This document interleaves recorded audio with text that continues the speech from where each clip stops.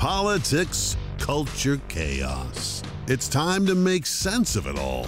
It's time to have a little fun. This is your afternoon dose of sanity. This is the Rich Zeoli Podcast. Well, gas prices are going up big time, and acting President Jen Psaki today said, look, if you just transition to green, it'll all be good, all right? But how are voters feeling? Well, they're not happy about it. They're not happy about it. You know why? Because we're the ones actually paying for it. That's why. And we see how ridiculous this is, but don't forget, it's very, very deliberate. It's all about getting you switched to electric cars. Good afternoon. Welcome to the podcast. I hope you're having a great day today. Thanks for being here. Appreciate it very, very much. And obviously, there's a lot to bring you, as you can imagine, on this busy, busy afternoon. So why don't we get right to it? Secretary of Energy Pete Buttigieg, Mayor Pete. They love this guy on the left, obviously. He saying what we know is the quiet part out loud. Here we go. Clean transportation can bring significant cost savings for the American people as well. Last month, we announced a $5 billion investment to build out a nationwide electric vehicle charging network so that people from rural to suburban to urban communities can all benefit from the gas savings of driving an EV. There you go. You just drive an EV and you're good, all right? You're good. You don't worry about it. Just drive an EV. That's all you got to do. Just drive an EV. Acting President Psaki says no decision yet on banning oil imports from Russia. No decision yet. But we are going to possibly now buy more oil from terrorist countries and also countries like Venezuela. As it relates to Venezuela, the purpose of the trip that was taken by administration officials was to discuss a range of issues, including certainly energy security, but also to discuss the health and welfare of detained U.S. citizens. We're never going to miss an opportunity to do exactly that. And I will just note in this scenario that they are separate. They are separate paths and conversations, just as they are in the Iran negotiations. But the main point is we want their oil, and we need their oil, because people like voters in Florida, for example, they're a little bit annoyed by this. This is from a local news report. Gas line. Now we depend on everybody else in their countries to supply our gas. Just seems a little bit ridiculous. Our state seeing an average of $4 a gallon. Palm Beach County, though, 11 cents above that at $4.11. And over on the Treasure Coast, just above $4 a gallon, depending on where you go. I actually bought this car just because of that. I drive a diesel truck, and I just can't afford to fill it up anymore. So I actually got to go to work now to make some money. So there you go. He's got to go make some money, and he should go make some money. And that's the thing. You want to do that. You want to make some money. I don't even know how to say this with a straight face, but it turns out there are many people apparently now who are rooting for Putin because they view Putin as the savior of humanity. I didn't know this, did you? But Tom Nichols, Radio Free Tom, saying there's a whole group of right-wing Republicans. Let's understand that there are two separate things going on in the GOP. First of all, with people like McGregor and others, you have to understand that there are a group of right-wing Republicans who really think of Putin as this kind of white Christian savior of civilization with whom we could make some sort of, we could link arms and make some sort of common defense against the Islamic world and against the encroachment of left-wing civilization and, the drag queens and the gays and the, vegans and spelling reformers and all the other boogeymen of the American right. That's different from the GOP electeds who are drifting back and forth and trying to find some place to land on this issue because they are fundamentally unserious people. They don't care about foreign policy. They don't care about the defense of Europe. They don't care really about anything except their own careers. So what you're seeing is a bunch of cranks and crackpots on one side and a bunch of utterly hollow opportunists on the the other. And the Republican Party, as the vessel of any kind of coherent foreign policy ideology, or really as a coherent vessel of any kind of political ideology, other than this kind of general, white resentment that gravitates toward people like Putin, is really dead. And so, it's not, there is a crack up in the Republican Party, but again, it's kind of kooks on one side and opportunists on the other. And the net result is that Putin really can count on a very divided America, and has been able to count on a divided America for the kind of reasons Molly was just talking about. All right, so you got it now? There are a group of right-wing Republicans who think of Putin as the white Christian savior of civilization, with whom we could link arms and make a sort of common defense against the Islamic world and against the encroachment of left-wing civilization. Got that? Now, I'm assuming he obviously means Trump, former President Trump, and everyone who's a Trump supporter. This went viral today. This is Donald Trump as president of the United States when he went to the United Nations and called out countries for relying on Russian oil. You can actually hear the German delegation reliance on a single laughing. Foreign supplier can leave a nation vulnerable to extortion and intimidation. That is why we congratulate European states such as Poland for leading the construction of a Baltic pipeline so that nations are not dependent on Russia to meet their energy needs. Germany will become totally dependent on Russian energy if it does not immediately change course.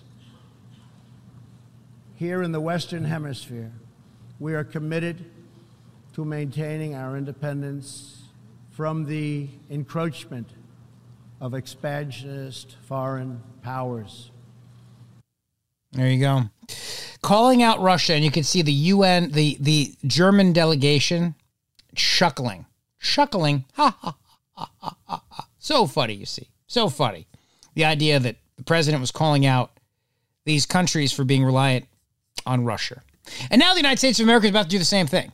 Just become reliant on other bad countries around the world as we debate maybe cutting off Russia's oil. And I don't know if we will or not. But there was a great exchange today at the White House between Peter Doocy and Jen Psaki. You have to remember something, too, as all this is playing out. Please, I beg of you, don't think this is accidental. Here's the truth. They just don't care about you. They don't. The Democrats don't care about you. You think they give a damn when you're filling up your SUV? You gas guzzler, you? They don't care that it costs you $100 to fill up. They don't care. In fact, they're glad it hurts you. They want it to hurt. They need it to hurt. Because that's the only way you are going to switch over to an EV. I played you what Pete Buttigieg said. You don't have to worry about gas prices if you buy an EV. Now, it's idiotic, of course, but because something has to fuel it. I mean, something has to provide the power source of that battery, and that's energy, and energy prices affect all of us, but let's leave that out for a moment. They don't care that you're going to go and fill up your gas tank this week, and you're going to look at the pump and think to yourself, do I win a pony with this? Do I get to take home a pony? At least maybe chocolates? Little souvenir chocolates or something? They don't care. They want you to hurt. You're a greedy gas guzzler. Don't you understand that? This is all by design. This is all by design. They cut the Keystone XL pipeline on purpose. And I love how Jen Psaki's like, well, acting President Psaki, excuse me. She's like, well, if the Keystone XL pipeline, even if we hadn't killed it, it wouldn't be online today. Yeah, but you see, here's what the administration's not being honest about. They have put a moratorium on all new drilling and gas. And Psaki brings this up today in this exchange with Peter Doocy. She's like, hey, listen, where are the oil companies? Why aren't they drilling? There's all this land out there. The White House won't let them. The government has put a moratorium on any new drilling, on any new natural gas exploration, while they work out the cost of the climate change impact. They're not being honest about that. They're lying about that because they know the media's not going to call them out on it, so they don't care. But here's a little exchange today between the Deuce, Peter Doocy, and the acting president of the United States of America, Jen Psaki. Nothing to do with the current supply imbalance. So gas prices are approaching an all-time high per gallon. How high would they have to get before President Biden would say, I'm going to set aside my ambitious climate goals and just increase domestic oil production, get the producers to drill more here, and we can address the fossil fuel future later. Well, again, Peter, the U.S. produced more oil this past year than in President Trump's first year. Next year, according to the Department of Energy, we will produce more oil than ever before. Those are the facts in terms of oil production. And again, right now there are 9,000 unused approved permits to drill onshore. So I think you're misidentifying what the actual issue is. But if we're looking to the future and what we can do to prevent this from being a challenge in future crises, the best thing we can do is reduce our dependence on fossil fuels and foreign oil, because that will help us have a reliable source of energy so that we're not worried about gas prices going up because of the whims of a foreign dictator. Right, and you guys think But we could not have to worry about gas prices going up because of the whims of a foreign dictator if we just controlled our own supply. See, Acting President Psaki kind of misses that point, does she not? Yeah, I think she does. asking Saudi Arabia or Venezuela or Iran is reducing our dependence on foreign oil? That's actually, I just outlined each of those specific scenarios and the range of discussions that we're having with each of those countries. I don't think anybody is advocating for Iran to continue acquiring a nuclear weapon, perhaps except for the former president who pulled us out of the deal. Go ahead. President Zelensky spoke with ABC. There you go. Got it? Says that he's had a long-standing. So if you understand exactly what she's saying, and it's very difficult to understand what she's saying, the bottom line is this: just go electric. Just go electric because we're going to buy foreign fuel, but that's not going to do it anyway. We're never going to become dependent on our own fuel. We don't believe in it. We don't want to be. So just go electric and problem solved. Okay? All right, good. Pack it up. Go home. Media Research Center has a little thing here of the networks this morning talking about, well, you're going to need those EVs. That's right. They're going to need the EVs. They don't mention the Keystone XL pipeline, like on CBS this morning, for example, where they talk about Biden canceling the Keystone XL pipeline without ever actually mentioning it. So here we go. The price of oil has topped $130 a barrel overnight. Gas prices. The unbiased journalist George Stephanopoulos, a man who was very, very instrumental in going after fossil fuels, of course, because Democrats hate fossil fuels, because they live in a fantasy world thinking that everything can be powered by windmills and just somebody just making lots of puddles, hydropower, puddle power. Too. How long is this going to last? It's going to last as long as a war between Russia and Ukraine lasts, and until we're able to ramp up production in the U.S. We could be ramping up production right now. This administration won't let people. That's the problem. The demand is there. Now, if the U.S. were to fully ban Russian imports, we'd make up for that gap by ramping up production here domestically. That would take some time. Well, U.S. oil producers will probably ramp up production, but you see, that takes time, about 6 months to get into the pipeline. They could have been ramping it up from day one if Biden had not made it impossible for them to ramp up production. See, if the media actually checked any of this out, they would figure this out themselves, and they could directly blame Joe Biden for all of this. They could, but they don't want to do any work. Come on. They're not exactly very studious people here. Now, with the national average where it is, Americans are going to spend more than $500 billion on gas this year alone. That, of course, has interest in electric vehicles going way up. Yeah. The average cost of an electric vehicle is $56,437. Yeah, that's just lying around? Huh? Even Fareed Zakaria is urging Biden now to ramp up U.S. domestic gas production. Isn't that something? Fareed Zakaria, it's GPS with Fareed Zakaria, or the show is something or other. That's CNN, I don't know. But we must ramp this up. We have to do it. Fareed Zakaria on CNN, who has said this and then will never be seen from ever again. Today, the United States is the largest producer of oil and gas in the world. It can ramp up production and exports and help turn on spigots in other countries. Joe Biden is worried that he's going to look like Jimmy Carter when his power position is actually more like that of the King of Saudi Arabia. President Biden should announce that he is going to respond to this massive challenge to the international order by expediting as much production and export of American petroleum as possible to replace Russian energy. With natural gas, he should urge his regulators to facilitate production, and he should help more with the financing of liquefied natural gas so that it can be sent to Europe quickly. He should also encourage countries like Japan and South Korea to divert more of their LNG to Europe. They have alternative energy sources. Some of this will take time to happen, but markets will react to the signals and to new supplies, and prices will fall. There you go. There you go. Prices would fall. He's exactly right. Fareed Zakaria, GPS. Is that really the show's called GPS? All right. Well, Fareed Zakaria, GPS, you, sir, are correct. Let's cut through the BS. This is the Rich Zeoli Podcast. Now, you might be thinking to yourself, all right, here's the deal. Daylight savings time's coming up. We need to stop changing the clocks, and you'd be exactly correct. No doubt about that. So Congress may decide soon on scrapping the time. For one, I think we need as much daylight as possible. I really do. Daylight equals vitamin D. Vitamin D equals health. Health is good. So then vitamin D is good, which means more sunlight is good. More sunlight is good. It's a good thing. Look, early on during COVID, back in the day when COVID was a thing, my kids today were mask-free for the first time. I mean, my son, I'm thinking about this today.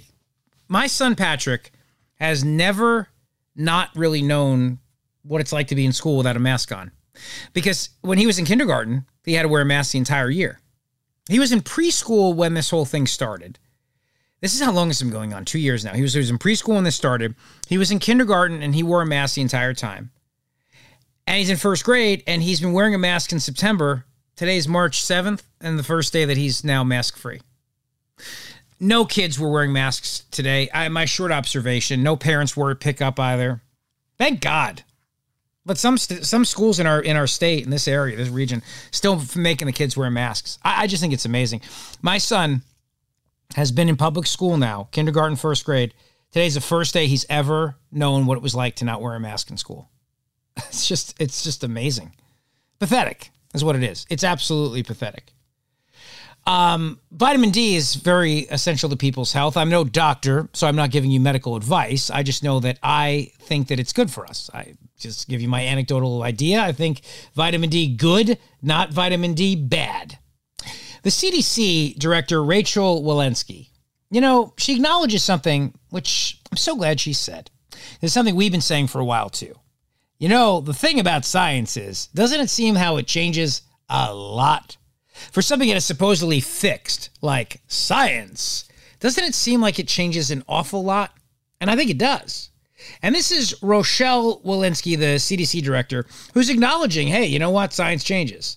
But I'll tell you something else, though, as I think how many people, you, me, were blasted for not believing in science, right? We didn't believe in the science. We were deniers because we might have argued about things like mask mandates, for example. We were deniers. And so for that reason, well, you and I were a bunch of idiots. And I think, too, when I look at the way the world goes, it's such a thing when you disagree with people, how they immediately come and insult your intelligence. You notice that? You find that a lot? I find that all the time. It's one of the first things that they do. But what we said early on throughout this whole thing is, well, why don't we try this? Or why don't we try that? Or maybe we should be outside more. And we got blasted as, why do you want to kill people? Well, now the CDC director is acknowledging what we've all known. Variant. And then maybe the other thing I'll say is this area of gray. I have frequently said, we're going to lead with the science. Science is going to be the foundation of everything we do. That is entirely true. I think public heard that as science is foolproof. Science is black and white. Science is immediate and we get the answer, and then we, make the decision based on the answer. And the truth is, science is gray. And science is not always immediate, and sometimes it takes months and years to actually find out the answer. But you have to make, decisions in a pandemic before you have that answer. It's interesting.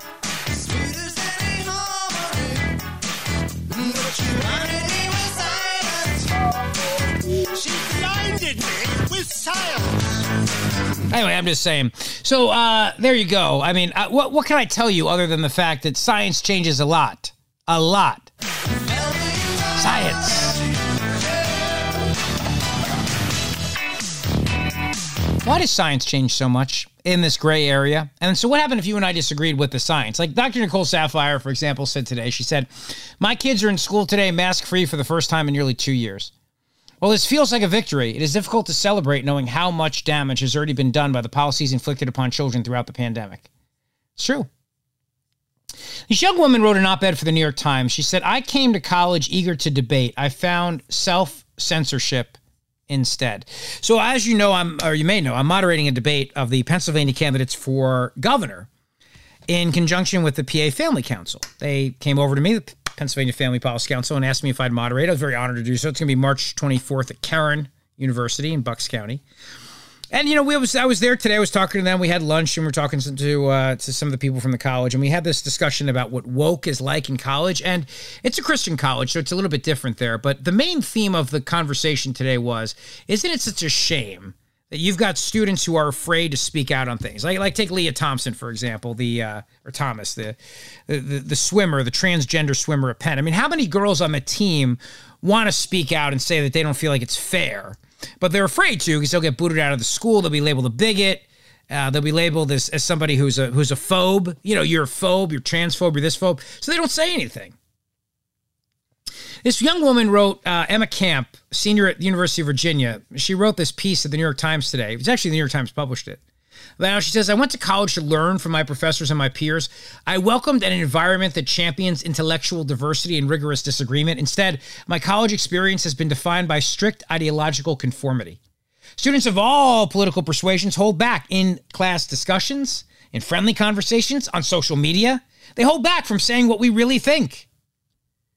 Even as a liberal who has attended abortion rights protests and written about standing up to racism, I sometimes feel afraid to fully speak my mind. I mean, you would think that in college, for example, if you're a liberal in college, you're home. You're Brer Rabbit in the briar patch. But no, because the problem is that if you say something that offends anybody, then you're going to be blown out of the water here. So the left has created this among themselves, and I don't really feel sorry for her that this is happening because, you know. She said, in the classroom, backlash for unpopular opinions is so commonplace that many students have stopped voicing them, sometimes fearing lower grades.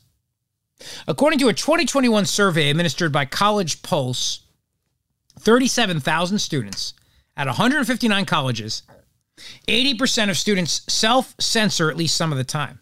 48% of undergraduate students describe themselves as, quote, somewhat uncomfortable or very uncomfortable with expressing their views on a controversial topic during classroom discussions. She says, when a class discussion goes poorly for me, I can tell. During a feminist theory class in my sophomore year, I said that non-Indian women can criticize suttee, a historical practice of ritual suicide by Indian widows. This idea seemed acceptable for academic discussion, but to many of my classmates, it was objectionable. The room felt tense. I saw people shift in their seats. Someone got angry, and then everyone seemed to get angry. After the professor tried to move the discussion along, I still felt uneasy. I became a little less likely to speak up again and a little less trusting of my own thoughts. Think about it now. She said that non-Indian women can criticize a historical practice of ritual suicide by Indian widows. And they said, no. Only Indian women can criticize ritual suicide. Think about this now. So you can't even, like, this is so ridiculous. You go, I don't think ritual suicides are a good thing. I think it sets women back. I don't think we should do that. How dare you suggest that? You're a non-Indian woman. How can you suggest that? She said I was shaken, but also determined to not silence myself. Still, the disdain of my fellow students stuck with me. I was a welcomed member of the group, and then I wasn't. Throughout the semester, she writes, I saw similar reactions in response to other students' ideas. I heard fewer classmates speak up. Eventually, our discussions became monotonous echo chambers. Absent rich dialogue and rigor, became mired in socially safe ideas. Being criticized, she says, doesn't trouble me, but what happens is that it's the shaming part of it, too. And, you know, there was this great thing from the Babylon Bee today where they have the new thing now that masks are gone. What the left's going to use to virtue signal now is just a shirt that says, I'm a good person. And I find that, too, a lot of times where you're judged by, well, are you really a good person? Are you being a good person? Of course, what that means and why we give more institutions, for example, more power to decide who's a good person, like the CDC, for example, and they acknowledge science is gray. But this is what happens. There's a kid in a college campus who he admits in this same piece that this woman wrote. She said, this guy straight up lied about his beliefs to avoid conflict. Sometimes he's at a party. Sometimes he's at an a cappella rehearsal. Sometimes in the classroom. When politics comes up, I just kind of go into survival mode, he said. I tense up a lot more because I've got to think very carefully about how I word things. It's very anxiety-inducing. Now, I'll tell you one thing. When I was in college, I loved debating politics with people. I thought that was one of the coolest things about college. I really did. I loved it. I mean, here we were on the verge of adulthood. We technically were adults under the eyes of the law, and we could have late-night chats in the dorms, and we could get into real political conversations at red meat. I have to tell you, I don't ever remember a time where I lost a friendship. And I had my conservative beliefs even in college. They would solidify over the years and certainly grow much more libertarian over the years. But I was me then. But I remember having great conversations with friends. And we could sometimes get a little heated or something like that, but that's okay. But I never remembered it destroying a friendship. I never remember feeling like I had to censor myself. But this is what I mean about times changing right now. Where you've got the future, quote unquote, the future of America, afraid to speak their mind because they don't want to be judged by what they believe. She says this anxiety affects not just conservatives. I spoke with Abby Sachs, a progressive fourth-year student. She said she experienced a pile-on during a class discussion about sexism in media. She disagreed with a professor who she said called Captain Marvel a feminist film. She commented that she felt the film emphasized the title character's physical strength instead of her internal conflict and emotions. She said this seemed to frustrate her professor. Her classmate noticed, quote, it was just a succession of people, one after each other, just vehemently disagreeing with me. She felt overwhelmed. Everyone adding on to each other kind of energized the room, like everyone wanted to be part of the group with the correct opinion. Makes me not want to go to class again, she said. Well, groupthink is a real thing, obviously, and you know this. Of course, again, breaking from the piece. Groupthink's a real thing. And this is part of the problem, too, with social media. And why I avoid it more and more these days is because you tend to have insular echo chambers. And I have no interest in debating and fighting with people on social media anymore because it's just not fun. And so you wind up going into your teams and we put in our jerseys and we all go fight each other. The problem, though, is that we're kind of losing something. If you can't even debate Captain Marvel, and as a Marvel aficionado, I can tell you Captain Marvel is just not a great movie. It's just not. It's just not a great movie. And now, of course, somebody's going to say that that's the male in me not loving the feminist journey of Captain Marvel. I just don't feel it. Put it to you this way. I know Marvel fans who are men. I know Marvel fans who are women. Nobody ever goes, it's Saturday night, I'm going to pop in Captain Marvel. They don't. They'll throw on Captain America. They'll throw on the Avengers. They'll throw on Avengers Endgame. They'll even watch Black Widow twice. But Captain Marvel's just not that good. But now here's a woman who's a liberal in college disagreeing with the premise that the movie is in fact a liberal tour de force, a feminist movie. And for that, she's blasted. And everybody in the group starts piling on one by one to all agree together because it feels good. It's safe. It's safe to all agree together and have the same mindset. Only 27 faculty members at a recent college signed a statement supporting free expression, less than 10% of the college's faculty. You know why that is? Because professors don't want to lose their jobs. Professors don't want to lose their jobs, so they're afraid to be on the side of free speech. I mean, literally the free speech movement was born at a college, Berkeley. It was born there. Professors today don't want to be removed by the university, especially if they don't have tenure. She said, I protested a university policy about the size of signs allowed on dorm room doors by mounting a large sign of the First Amendment. That sign was removed by the university. In response, I worked with administrators to create a less restrictive policy. As a columnist for the local university newspaper, I implored students to embrace free expression. In response, I lost friends and faced a Twitter pile-on. I've been brave, and yet, without support, the activism of a few students like me changes little. Our universities cannot change our social interactions, but they can foster appreciation for ideological diversity in academic environments. Universities must do more than just make public statements supporting free expression. We need a culture on campus that prioritizes ideological diversity and strong policies that protect expression in the classroom. She says universities should refuse to cancel speakers. They should refuse to cave to unreasonable student demands. They should encourage professors to reward intellectual diversity and nonconformism. And they should discard restrictive speech codes. They get rid of the bias response teams. But that stuff's never going to happen. And the reason why it won't happen again is because the idea now is to feel safe. That's what it's about. It's not about learning. It's not about challenging beliefs. It's not about even having fun disagreeing with beliefs. Gone are those late night sessions where everybody might get a little high or get a little tipsy and debate politics and have some fun. That's all gone now. That's gone. You know, everybody getting stoned around the campfire and disagreeing on things and laughing it up and maybe even getting a little passionate, but I love you, man. That's gone. In fact, if you push those things, you'll be gone for making the other people at the campfire not safe. I know. It's a crazy, crazy time in which we're in right now. But it ain't going to get any better because college rewards itself, and like any other echo chamber, this is what happens. Echo chambers reward echo chambers. It's what always happens in life. And that is a very, very, very scary thing. Well, listen, thanks for hanging out with me this afternoon. I appreciate it. I cannot believe it. My son, Patrick, the first time that he has now been maskless in public school. It's hard to believe, isn't it? It really is. It's hard. It's just very difficult for me to grasp that fact that here's my little boy for the first time. My daughter had a mask exemption, but here's my son for the first time without a mask on in public school. What a waste. What an absolute waste of time and of development. Of course, I'll make sure he's okay. Don't worry. I'll make sure he's okay. The bigger challenge, of course, is making sure this crap doesn't come back. And I don't know.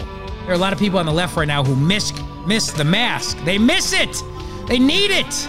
They want it. And they're going to fight to get it back, believe me. So we better stand up to it. I'll tell you that. Because otherwise, the gray science will be making a gray comeback.